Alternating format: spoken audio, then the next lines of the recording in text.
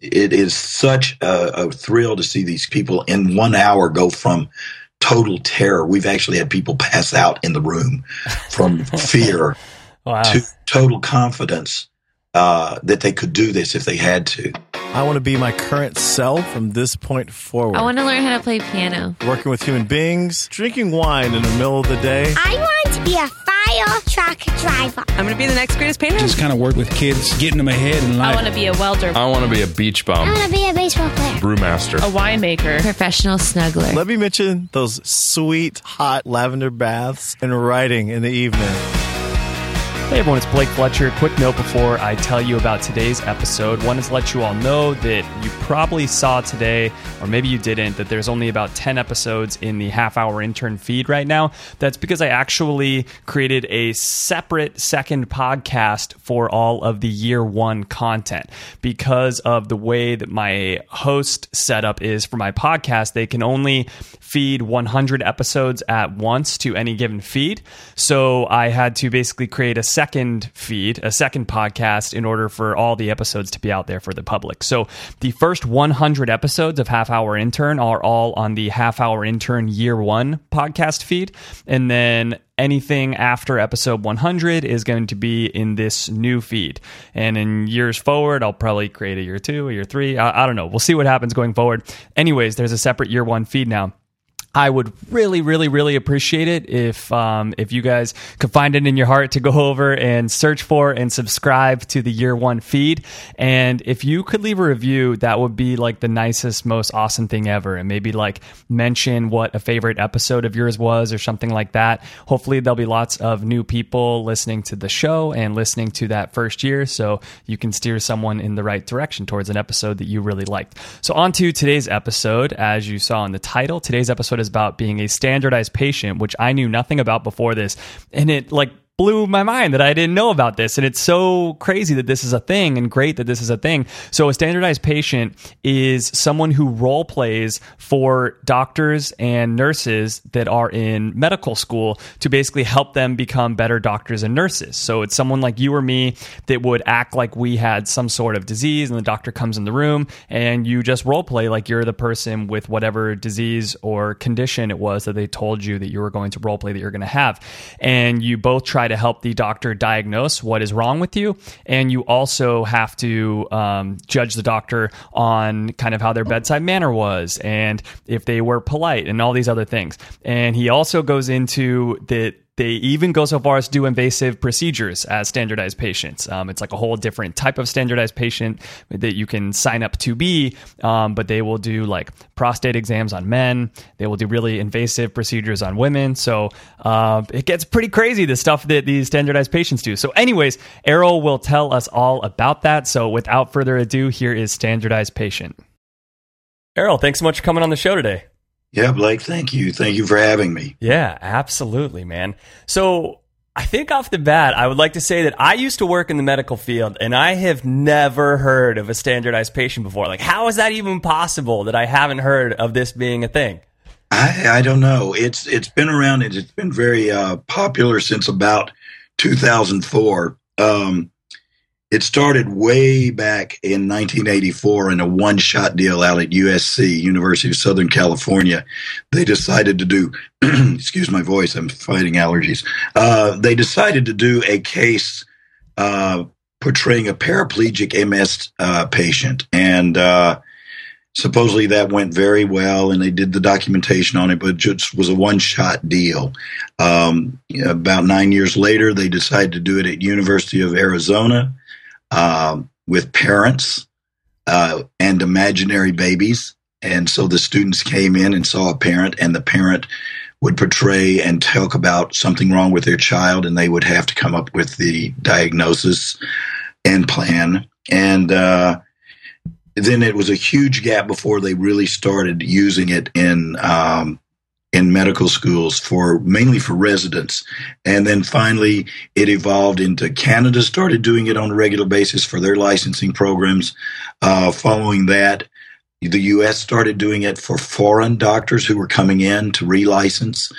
And in 2004, the USMLC, the United States Medical Licensing Exam, made it a part of their assessment. So when someone leaves medical school and they have to do this big final exam, they go through seeing 12 patients in a day for about 15 minutes each one with a different complaint. And between times, they have to come out and write up an assessment called a SOAP note, SOAP. And that is subjective, objective, assessment, and plan. So subjective is if you come in and ask me what's wrong with me, I will tell you I have this pain. It's been going on since last night. That's subjective. Objective is you'll then do an exam on me and you'll find out my heart is racing or my pulse, my blood pressure's high. And then assessment is your diagnosis. And the plan is what test you're going to run. So this is this massive day that they have to spend. And the medical schools all across the nation will run mock-ups of those programs.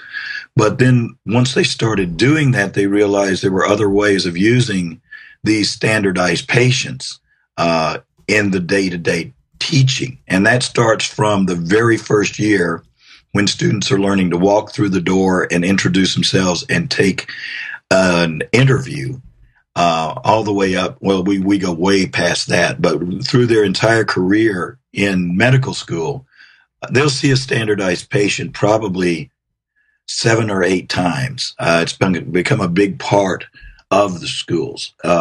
That's awesome. It's honestly amazing that it wasn't a big thing until about 12 years ago. That's like now learning about it, it makes so much sense that you would have to have that. And the concept of just being a new doctor or a new nurse or whatever, going out into the world and treating patients without having had some like practice runs before is unthinkable. That's interesting. Right. Yeah. The last place you want to make a major error is with a real person. That can be made with us, even fatal errors. I've done cases where if the student walks out and leaves me there, in real life, I would die of an aneurysm. And they'll go to their assessor at the end of a program like that and will be told, you just left that patient in a room, and in a real situation, that patient would have died. So it's a low stakes situation when you're dealing with an actor and a standardized patient. Much higher stakes when you're dealing with a real person who may be having an aortic aneurysm or something that's really critical. The other thing we work with is breaking bad news, something you definitely don't want to do the first time with a real person. We handle difficult patients. We also teach the invasive exams. For the male, it's the genital prostate exam. For the female, it's the breast pelvic. Not something you want to do for the first time on a real person. You want to kind of do it on someone in a controlled situation, and definitely not something you're going to get a true sensation for by doing it on a plastic model. So that's where we've also come in. Oh man, I cannot wait to learn more about this, Errol. So we're gonna put a pin in that for a second and come back to that in a little bit. And first of all, I just want to say I'm really happy to learn what you were saying about the whole entire SOAP thing that the doctors have to do. That one of the things is subjective, because I feel like due to I don't know, like runaway litigation in this country and like the potential for lawsuits, that whether it's a doctor or a company, like so many people in the professional realm are unable to just give their own opinion on anything anymore. And it's so frustrating. Like when you just want somebody to like level with you for a second and give you their own opinion about what they're seeing, and people don't want to do that. You know, it's like, oh, well, this is what my company kind of says I should say about this, or this is what this book says. And it's like, I don't care what the book says. Like, I want to know what you think really quick. And people seem to be afraid to do that nowadays. So it's nice that at least in medical school, they're still teaching doctors to kind of think for themselves and to try to have a subjective assessment of what's happening. A large part of what we do is the communication skills and that ability to be a human being in the room with your patient instead of just a problem solver. I like to think of it in terms of there are 2 reasons to do an interview with the patient. obviously to find out what's wrong with them, but also to get to know them. Because if I feel comfortable with you and feel like you, as my physician or medical professional, want to get to know me and my life outside of the exam room, I'm going to be more forthcoming with information. If you come in and establish a situation that I'm the doctor, I'm going to ask questions, you're going to answer questions, sort of the interrogation mode. That's all I'm going to do. I'm just going to answer the questions. Yes, no, scale of 1 to 10, it's an 8. But if you get me in a conversation, then I may sit back and tell you, I've had this thing today. I had it a few years ago. I treated it with Maalox or something from the drugstore. You're going to get a wealth of information if I feel comfortable talking to you. If I'm just answering your questions and you don't ask all the necessary questions, you might miss pertinent information. And the other thing with that is when you get into sensitive areas, the social history, smoking, drinking, sexual history, things like that, I might not tell you anything. That's exactly what I was just going to say. Yeah, there's so many diseases that we have that there is some sort of shame tied to, whether that be obesity or, like you said, sexual history, smoking, this or that if you don't feel really comfortable with that person, you're just going to put a wall up and be like, nope, I haven't been smoking cigarettes. I don't know what's going on. Exactly. So that's one of the first things when we assess. That's the first thing we fill out is an assessment on the communication skills. Were we greeted? Did we feel like there was empathy? Did we feel like were they asking questions too quickly? Even personal space. Did they sit too close or did they sit too far away? Did they stand at the door? Did they sit? Did they stand? Various things. And it's amazing. There's no policy on that, and each time a standardized patient will assess on how they felt in that particular situation. So it can be confusing for a student to go in one room and sit in a place and have a patient say, "Oh, you sat way too close to me," and in the next room they say, "You sat so far away," and they haven't changed a thing. So what we stress to the students is that it's not a tally. You're not keeping a tally. It's whatever you think applies to you, and you make that choice. You go through these numerous encounters, and from that, you decide what your communication skills are going to be like. In some instances, we also assess the exam skills, how well they did the various exams. But our primary function, the thing because that can be assessed by someone behind a glass or on a camera. The thing they can't assess is the communication skills. Because I've even watched on camera someone doing an exam, and they will rank the student very high as being personable and considerate and empathetic. And I can't see it on a camera because of the distance of the camera. Interesting. And you really have to be in the room and be that human in the room to have an accurate assessment of how you felt. So let's talk more about what you do, Errol. So we've talked a lot about bedside manner and stuff like that. Let's talk a little bit about diagnosing diseases and how you can help a physician with that. Where do you get your medical background and your medical knowledge from to help a physician diagnose a disease? It's all done on the fly. I started this 12 years ago with no knowledge of medicine or exam skills or anything. When you go into a standardized patient program and you're hired, you'll probably go through an orientation, and that's primarily on how to give feedback. Then each time, the way a normal standardized patient goes, and there's so many variations, is that I'll be given a case to study. It's usually about 2 pages. And I am sent that in the email. A few weeks later or a few days later, I'll meet with an instructor and they will go through the case, the details on the case. And from that point, if there is a physical exam, they'll also go through the physical exam. That's where you learn your exam skills. It's literally on the fly. Then it's up to you to learn your case. You come in on the day of the encounters, you go into an exam room and a student knocks on the door. They usually come in for 10 or 15 minutes, do an interview, get a history, sometimes do a physical exam. They leave the room. Sometimes you do on computer feedback, you go to a computer and fill out a checklist, put comments in. Occasionally, the student will come back in the room and you will talk to them and give verbal feedback. They leave the room. 5 minutes later, another student comes in, and you do that all day. You'll see 8 to 12 students. Hardest part is keeping your mind straight, clearing it each time. Yeah, totally. The students can be so diverse, and you still can get them confused. And are you supposed to be the same patient throughout the whole day, or you have different stories throughout the day? Great question. In most cases, you're the same patient every day. I have done instances where I will go in a room with 4 students to teach basic communication skills, and I will be a different patient for each one of those students while I'm sitting there. Okay. Schools are getting away from that because it's a little harder for the students to clear that and look at you as a different patient. But usually you're portraying one case.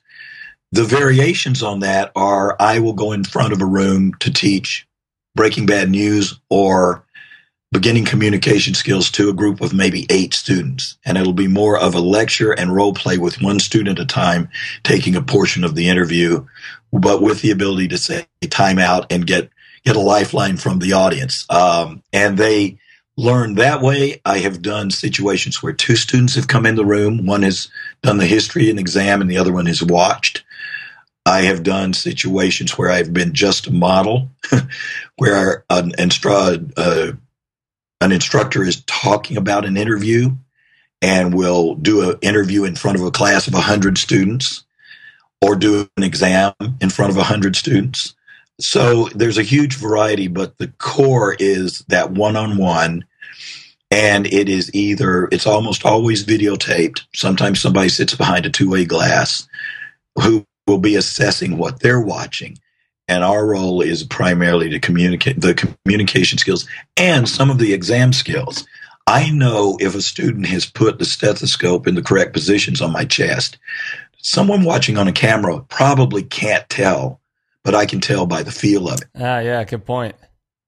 So we know, and the big boy of all the exams is called the head to toe.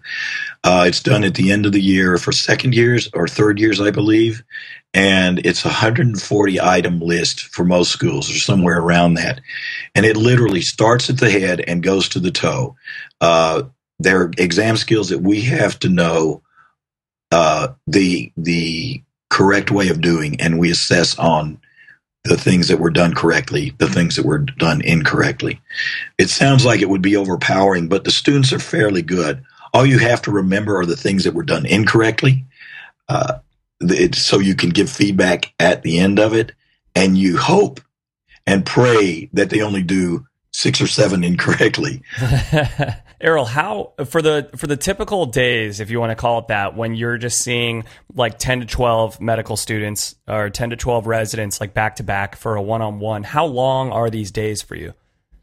They're probably 6 to 8 hours. They're good. They're usually a short break after a few patients, a few students, a lunch break, and a few breaks. There was a study, and I don't have any idea where this was, but the accuracy of a standardized patient is very important. It usually is checked by the schools. You fill out your form, and then someone will watch that video, and they will see how accurately you were able to assess. And it's acknowledged that you don't have to be 100%. We're human beings, and so it's not a high-pressure thing. And it's rarely even pointed out to you unless you're really at a critically low level of assessment. But most of us stay around like the 98% level. But if you go more than 4 students without a break, I think the accuracy level plummets to like 86 or something like that. Just yeah, totally makes sense. You can't differentiate anymore. You cannot remember whether that last person did your blood pressure or not, unless there was something very specific. But a break after about 4, you refresh, you regroup, you clear your mind, and you're ready for another 4 people. So you can probably get through 16 and be very accurate as long as there are those breaks about every 4 people. And what's the regularity of work, Errol? So are you like a a contract employee? Do you work with a company? Like, how is this all set up? Are you able to do this job? If somebody wanted to do this job, 5 days a week, 40 hours a week, can they do that? Or is it not that type of job? You can do it. I did it for 8 years. I worked at 12 different medical schools, plus some independent contractors. Each medical school, if they have a large enough program, hires their own independent standardized patients. So you basically need to be like a 1099 independent contractor employee and go out and sign up with these different medical schools. Exactly. My first year, the way I know about it is that I was in corporate travel as a supervisor that I just walked away from. I couldn't stand it anymore.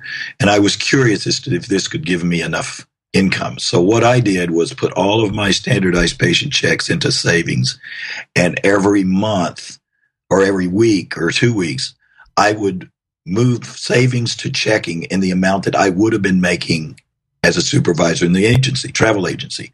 Just curious. At the end of the year, I had an excess of $3,000. Not a huge excess, but doing this, I made as much more than I made in the agency. Now, I don't have any benefits, so I had to provide all that. But I also had the freedom. I have total freedom to say yes or no to any time. So if I need a week off, my mother dealt with Alzheimer's for a couple of years, and she was in Mississippi. It meant going home every month for 4 days to a week. I could never have done that with a real job. Not that this isn't a real job, but a regular 9 to 5. I would have used up all my vacation. I would have used up everything.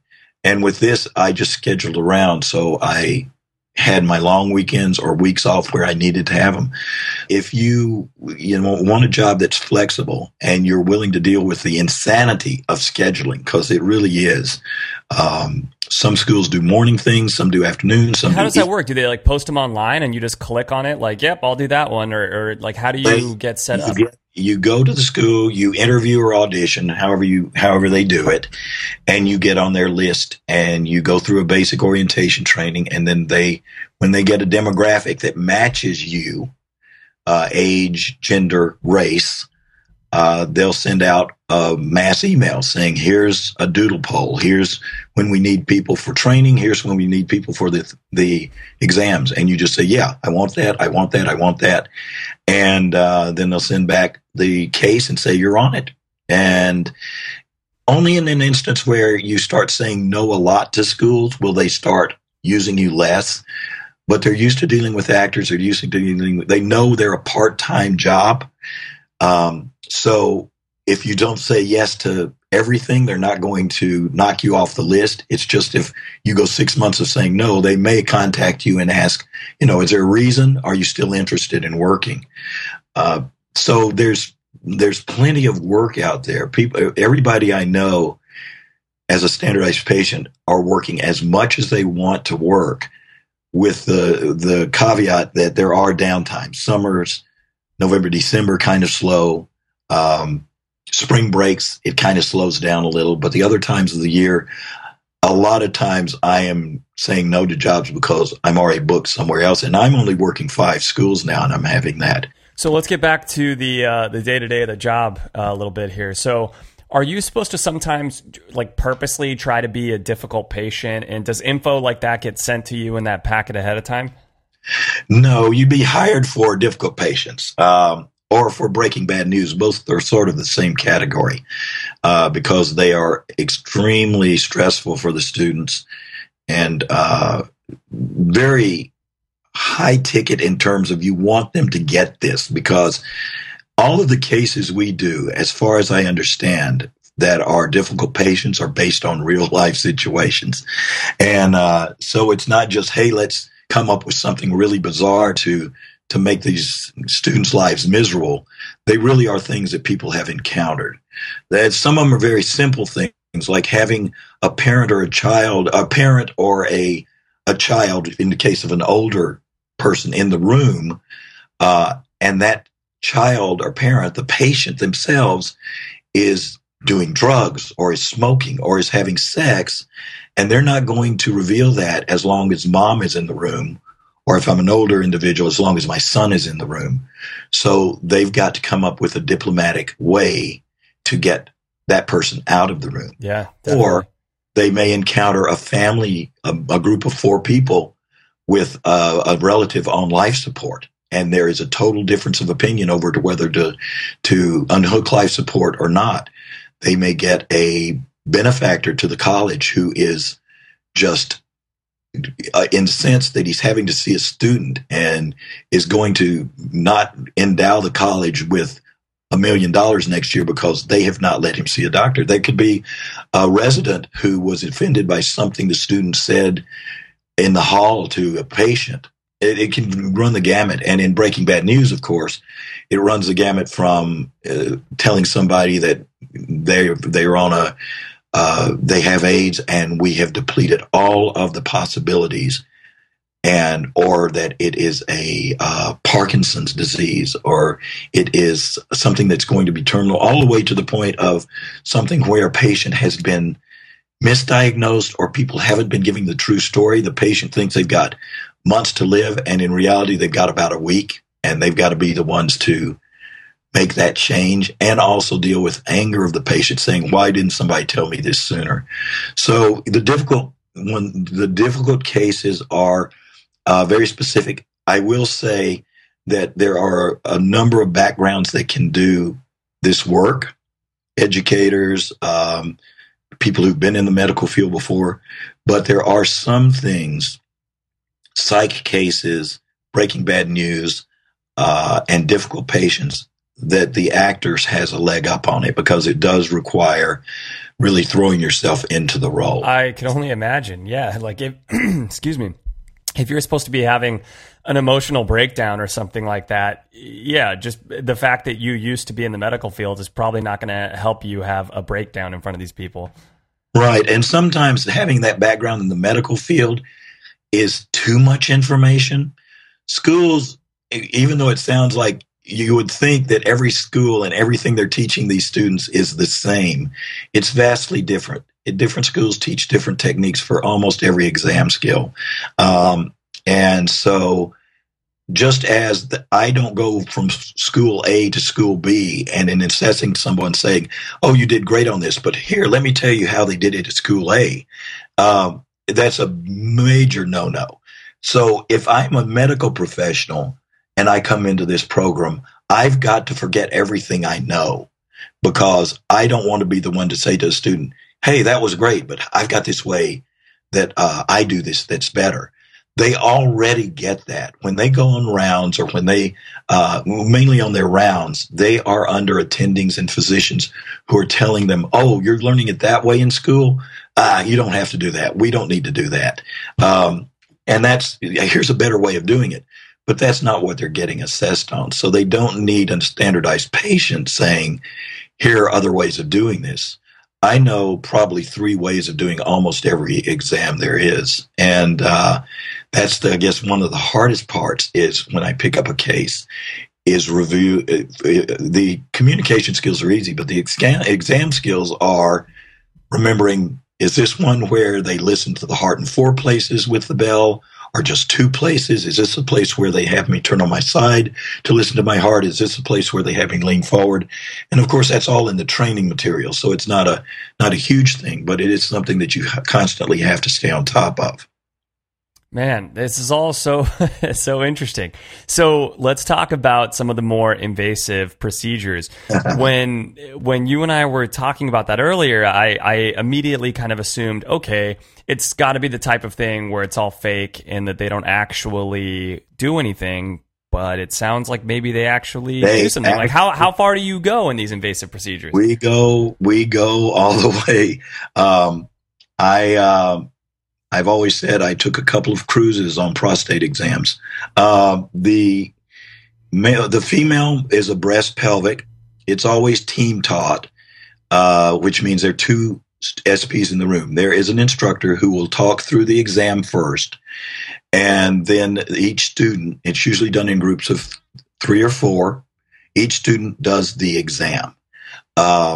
And that's by the guidance of a patient instructor or a standardized patient who's in a gown, is wearing nothing under the gown, and the exam is actually performed. With the female exam, there's a full pelvic exam with speculum and everything.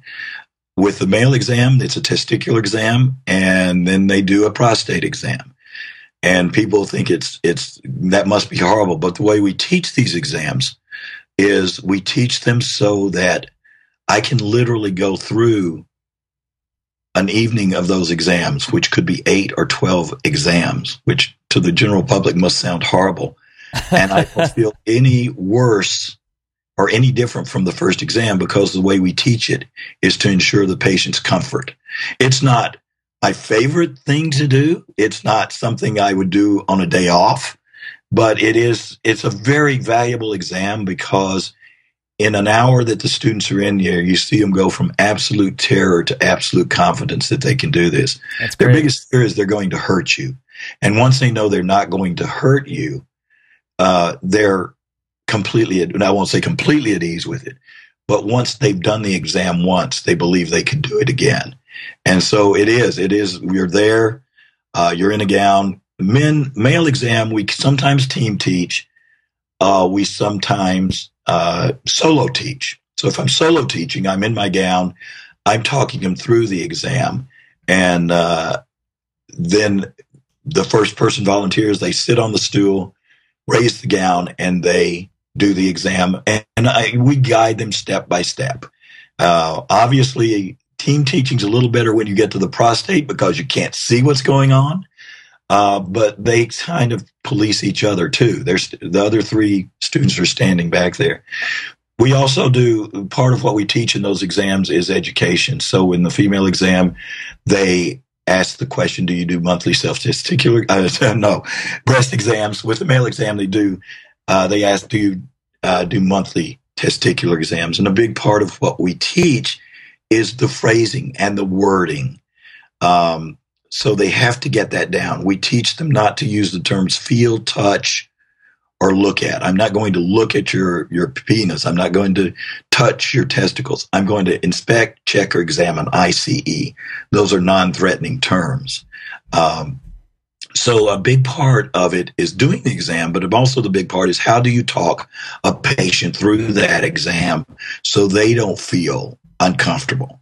How uncomfortable were you, and how nervous were you the first time that you were ever going to do one of those?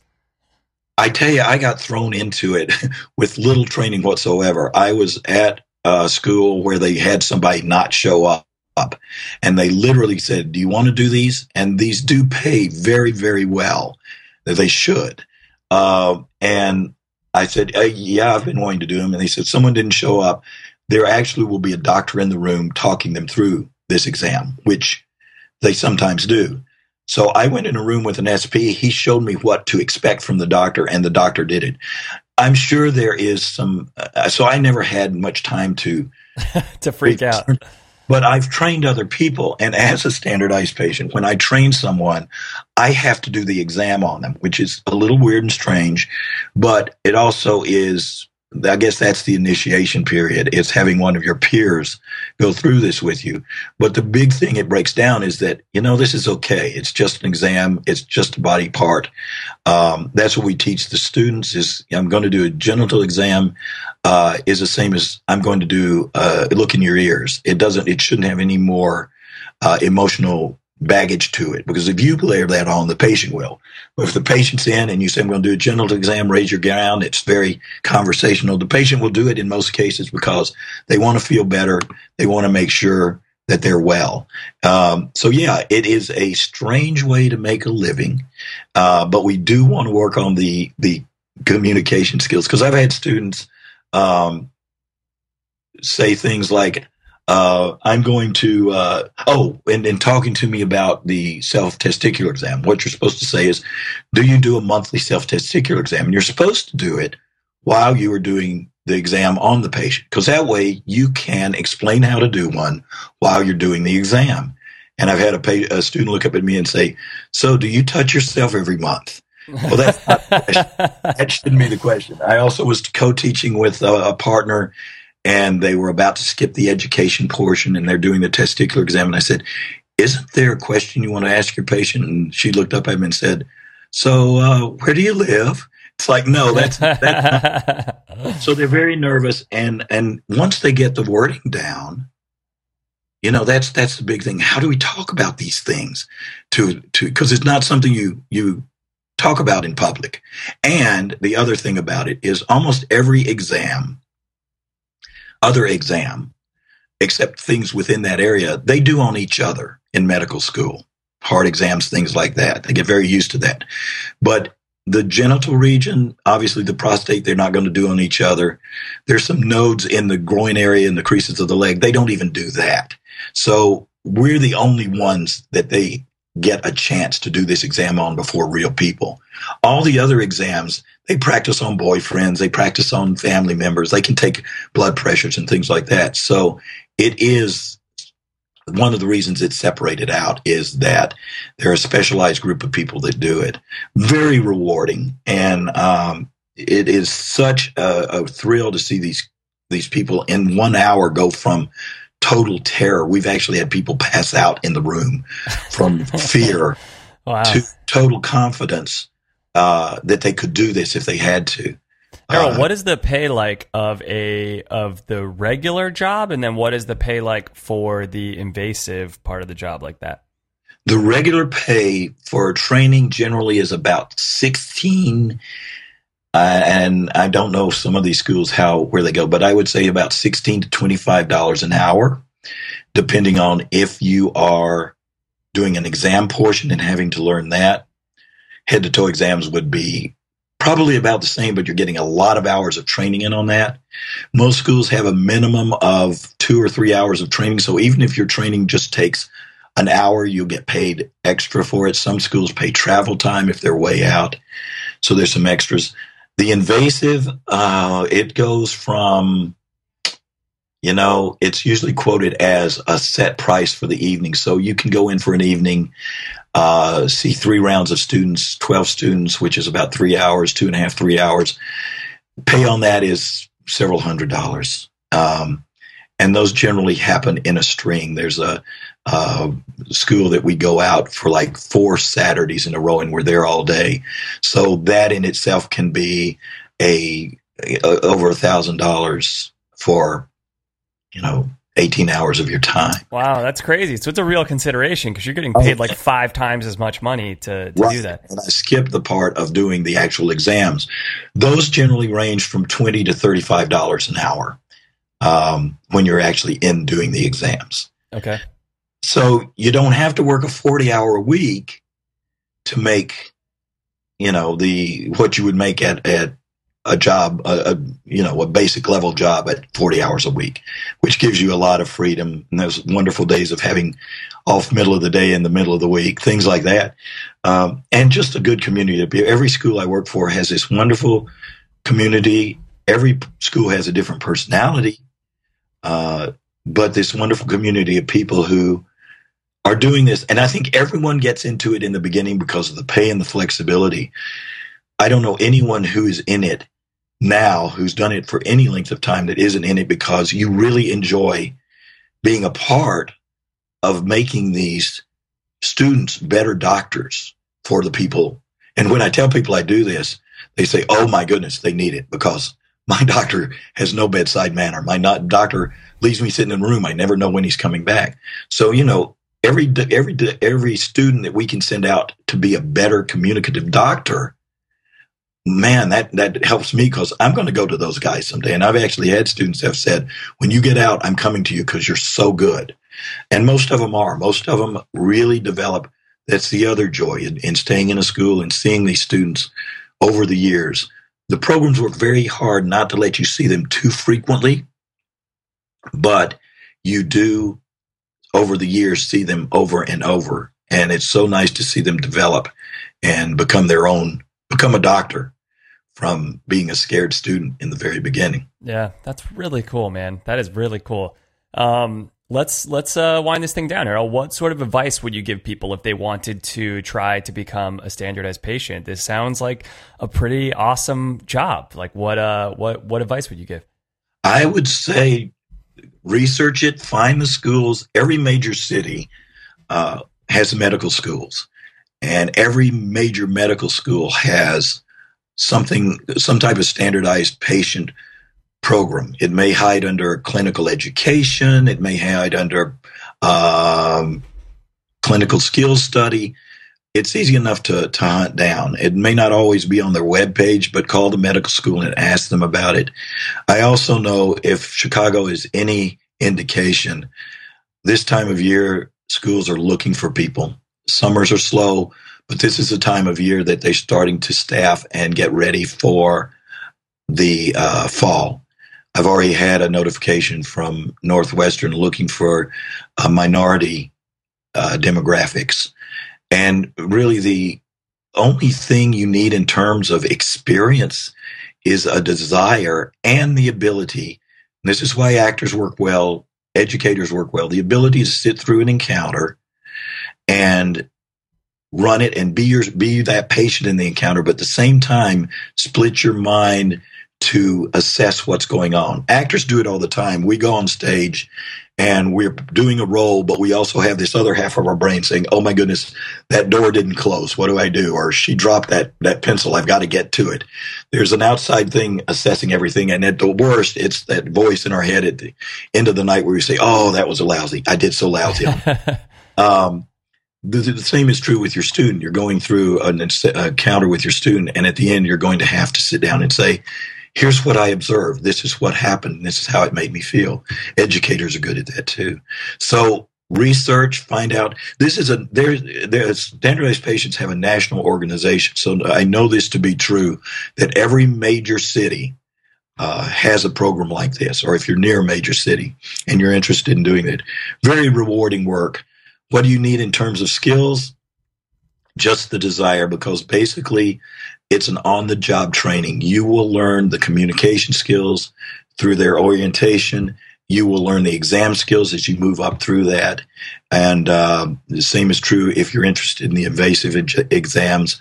The schools on that a lot of time contract out, but going through a medical school's education program, clinical education, they'll know who does those type of exams.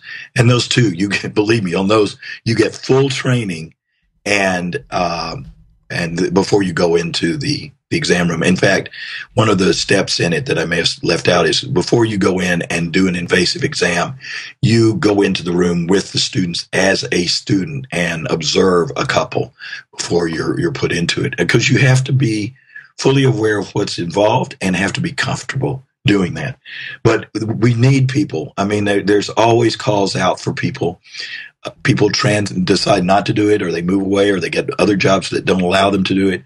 So there are always openings. I would say, just if you're interested in doing it, if you can get my email address, which is my name at gmail.com, and you're in the Chicago area and want access to the people, the individual people and locations at the 12 schools that I know of, I'll be glad to pass it along. There's more than enough work. It's not a competitive field at all, because we all can pretty much work as much or as little as we want to. Awesome. Well, yeah, Errol, I'll put a link to your email address on the homepage, and I'll do some Google searching and put up some other links as well on your show notes on the Half Hour Intern site, so people can check it out.